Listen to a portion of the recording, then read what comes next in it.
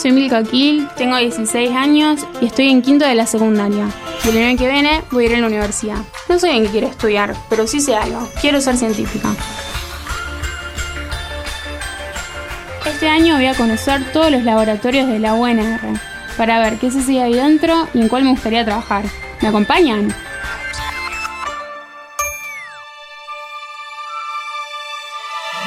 Hoy visitamos el laboratorio Max Planck de Biología Estructural, Química y Biofísica Molecular.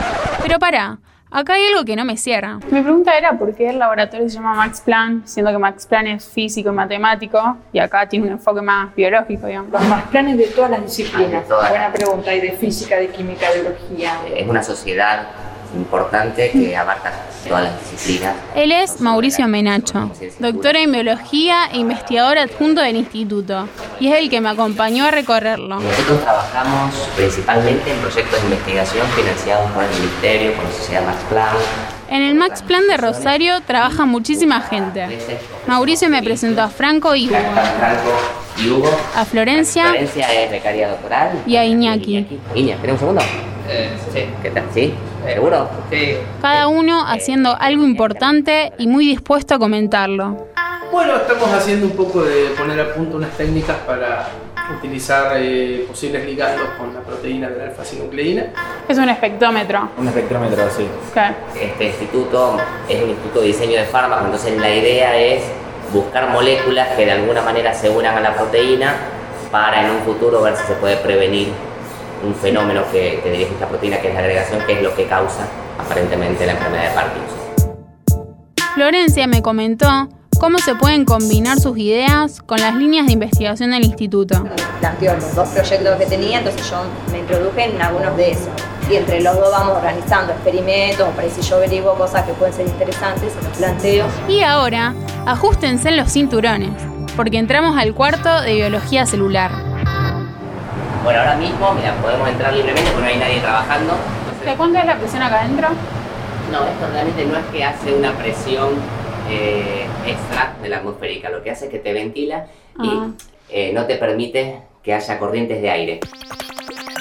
Entre otras cosas interesantes, Mauricio me contó que las células tienen esqueleto y para qué sirve estudiarlo. Sobre todo los que trabajamos en cáncer nos interesa mucho el estudio del esqueleto celular, porque el esqueleto es lo que permite que la célula se mueva. Si mirás acá, ¿y por qué nos interesa a nosotros esto? Bueno, porque estudiando el movimiento, estudiamos, por ejemplo, la metástasis, que es el crecimiento de células en un órgano que no es el órgano en el que surgió el tumor inicialmente, sino que las células se despegaron de ese tumor, migraron a través de la sangre y colonizaron un órgano secundario.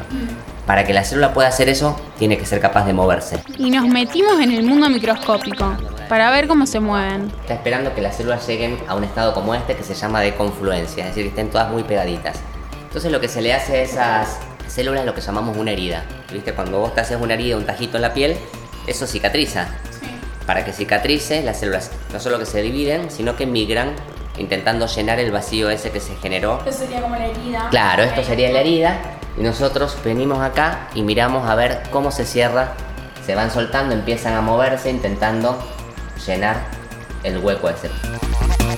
Parece bastante loco lo entretenida que fue la visita a este laboratorio. Sobre todo si pensás que la pasamos hablando de Parkinson y cáncer. Trabajamos en cáncer, no de Parkinson, pero estas células son de melanoma. Estas células que tenemos acá son de cáncer de colon. Parkinson, Alzheimer y cáncer.